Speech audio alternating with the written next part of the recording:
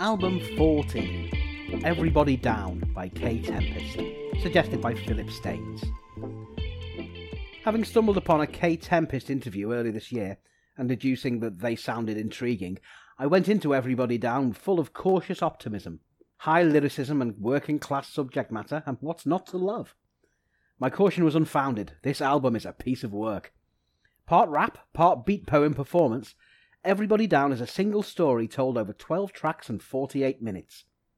It centres on Becky and her family and friends, and touches on gritty topics such as drugs and prostitution, alongside more eternal themes like family and loneliness. Kae has a voice with a capital V, and the story she tells is as beguiling as it is disquieting. It's uncomfortable but never crass, almost discussing the dark parts of the soul in passing. It's witty and it's charming, and it's thoroughly engaging. It's not a simple tale, however. As a listener, there's much to take in, and the delivery can be both breakneck and breathless, alongside plodding and deliberate. You can't really pause in your attention, as the train of thought can be derailed in an instant.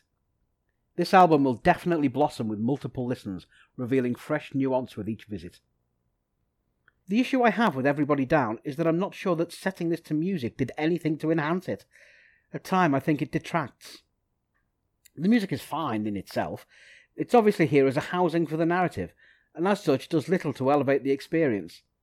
It'd be difficult to elevate such a powerful story in any case, but the point still stands. At times, Kae's delivery is dictated by the music underpinning it, meaning that there's more performance and less poetry. Lines of thought become tricky to follow as Kae conforms to the beats of bass and drum, and the tracks that have a more traditional verse-chorus structure, such as Circles or even Hammer, feel clunky when the repetition kicks in. While Kae's voice with a V is undoubtedly proud, their voice is perhaps a little understated to carry the musicality required in such a part poem, part rap, part song project. They're expressive and there's emotion behind the words, but at times I wished I was listening to a more naked performance poem with zero or minimal musical interference. I think I'd rather hear what Kae has to say than what Kae wanted to sing.